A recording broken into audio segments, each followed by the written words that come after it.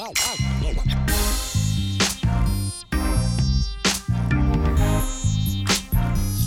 right, so we just finished up playing Rising Sun. Figure we give it a first look.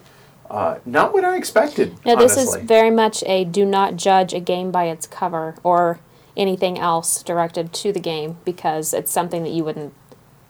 I did not expect to enjoy Rising Sun as much as I did. Yeah, giant plastic miniatures never... Obnoxiously large. They never scared me away from any game, but they never attracted me to it either. Right. So this one, I wasn't pulled towards it, but I'm glad I got to play it. I'm glad we got to actually sit down and experience it. And I was really worried about the size of the rule book, because the rule book's 20 some odd pages. It's like 22 pages, yeah. But Really? it's really not. Yeah, I'm a bit surprised it was that big. Yeah, because the game is not nearly as It's hard actually as- mostly pictures Yeah, it's of full- the giant miniatures. It's full of art and examples. That's the main thing that makes the rulebook so long. So yeah, I mean, it felt a little Puerto Rico in role selection type thing, that you get to have a special ability, you and anyone you're aligned with, and then everyone gets to follow and do a lesser version of that. Unless it's your other ally, Right. which And that's interesting. to where the negotiation comes into on that. Yeah, I think the one thing we missed out, I think, with playing 4 players, every round there was 2 pairs of allies, but with 5, I think negotiation would be a bit tougher because there's more pressure on you to have something to offer because someone's going to be left out of that. Right. Yeah, and having an odd number, obviously you can't have partners or dual alliances there. Somebody's going to be out holding the bag. And then from there, it's just a pretty simple area majority. But even the way you're fighting over areas, not all the areas are fought over every round, at least in a 4-player game. So you have some areas to where, until the beginning of the round, you can't plan ahead for future seasons on where your people are going to be, because you don't know what's going to happen for the next season. Yeah, and in a 5-player game too, that wouldn't be the case. You would have everything fought over every time. It'd be a lot tighter. And it all comes down to majority scoring for the end of game for the different areas. How is different a set collection kind of for the flags. And something else that you can't really plan for, you can only plan by season, is having your money and they're called Ronins, but like your reinforcement armies, because you lose those at the end of every season. So you can have a whole bunch of stuff built up, but you're just going to lose it, so you might as well spend it while you're in the fights. If you're going to acquire it, have a reason for acquiring it so that you can use it during the battles.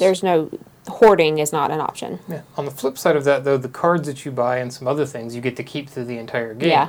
So you buy them early and they kind of lead you down a strategic path, sort of. So you kind of decide to go get cards that combo with one another. And I had read somewhere that Eric Lang said Blood Rage is akin to like a spiritual successor to Risk, and this is for diplomacy. I think that's a bit of a reach. Yeah, and by a bit, I mean quite a bit. There is negotiation, but I don't feel like the negotiation drives the game. Yeah, it's not necessarily the driving force. It's more about building up your tableau and just getting ready to resolve the fights. Yeah, it's allowed throughout most of the gameplay, except for during the war phase, but you can negotiate there too, but just not with stuff. So it's there throughout the whole game, but it's not. You don't have to do it. It's not the game. Right, and at the same time, at least we don't have a negotiation-heavy group, I think is fair to say. So I think it's interesting that you can make negotiation a bigger aspect of the game, but you don't have to, and I don't feel like the game would suffer on either direction. I don't either. You can actually kind of tailor it to how your group wants to play it, right? Yeah, but I do think if you were playing with 3 or 5 players, you're more likely to push the game that direction because there's going to be one person stuck without an alliance. That's true. Each season. Yeah, since we've only played it with an even number of players, I'm interested to see how we would feel about negotiation if it's an odd number. I think it's going to be interesting to see on the stream because we're going to try and have a 5th player for that. Right. Even with them coming in new on the game, It's not going to be an issue. No, I I learned don't it out think of the so. rule book in about an hour this morning. Yeah. and taught it to us in 15, 20 minutes. We played through one third of the game, one of the 3 seasons or rounds. Oh, that okay, helped that's to pretty see, simple. That helped Yeah. to see how all of that went, and then we started over, and it was just fine after that. Yeah, I think we played it in about 90, maybe 105, so an hour 45 or so. Maybe, yeah. Thereabouts. Something like that. Yeah. Yeah, cool. So, early impressions. Just, I'm not asking for a rating, but early impressions as far as... Surprised that we enjoyed it as much as we all did. Wasn't expecting a whole lot, but because we tend to like the heavier side of things. It's definitely lighter than some of the stuff we play, but enjoyed it. Meaningful decisions Yeah. in there. And, yeah, I think the minis are completely extraneous. We could They- play it with cubes; it would Yeah, be the you- exact same thing. It really would, but it just wouldn't look as impressive. The minis are fantastic Yeah. looking, but I don't know that anybody at this table really cares about No, that. I literally Yeah. could not care less. It could be, like I said, cubes, and I would like the game just as much. It could be a $30, $40 game with cubes. Yeah. Yeah, it was. Dudes on a Map isn't normally my thing, and negotiation not so much either. But this one has some tableau building with the cards you get to buy, and I really liked that Yeah. part of it. Yeah. The set would- collection Mm-hmm. and Yeah, so it's got some great stuff, even if the kind of core of the game isn't my normal cup of tea. Right. Like I So- don't really care for that kind of thing either, but I liked the pieces that you liked, and that made me like the game. Yeah, that made me have a good time with Has it. a slight Civ feel to it, just a little bit. yeah, a little kind bit. you had mentioned fighting kind of part. a Mare Nostrum, Puerto Rico, Civilization. and a Civ kind of feel to it a little bit. I think the Civ feel is from the fighting part, I think.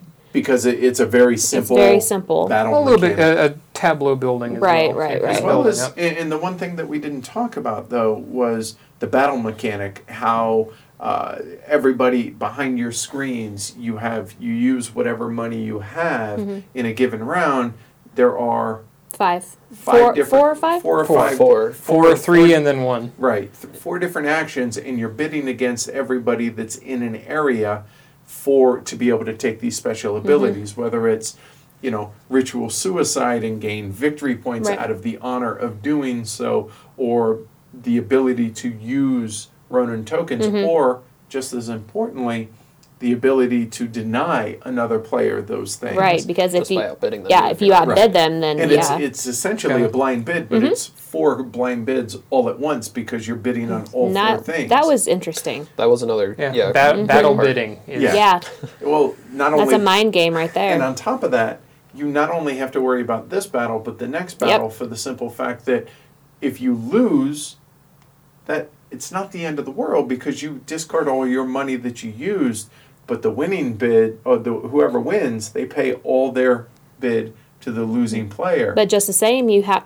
to keep in mind if you win that, then you give all of the money that you used to bid to the loser. So which what might give them happens? power over you. You might be in a fighting later- them again. Right, Exactly. exactly. But and you now can- they have all your money. But all that information is out on the board, and it's open information as far as where the battles will take place before the round. The And only they have to- the only secret information is what you're bidding. Right. And that's it. Yeah, and you have to tell them how much money you have Yep. before every Every battle. battle. So So yeah, overall, very pleasantly surprised. I didn't have real high okay, I had very little by way of expectation. I was like, we'll give it a try, we'll see. Turned out, thought it was pretty good game. Yeah. Just the minis are completely unnecessary. Extraneous. No but need. don't get me wrong, if you paint them and that's your thing, I'm Oh, sure that'd be it would- gorgeous. Yeah, I think Yeah, they'd you look showed us great. you showed us a couple good pictures of. People that like- have painted theirs already. There's but, a ton to do on there if you're And into that that. water dragon is gorgeous. But The again, drawing of could it. just be cubes. So, Yep. could be. So yeah, so first look, Rising Sun. We're going to be live streaming it next Thursday. So yeah, hopefully you guys check out the live stream, and we'll talk to y'all later. Thanks, Michael, Amanda, Matt, and Edward. Talk to y'all later. Bye, everybody. Later.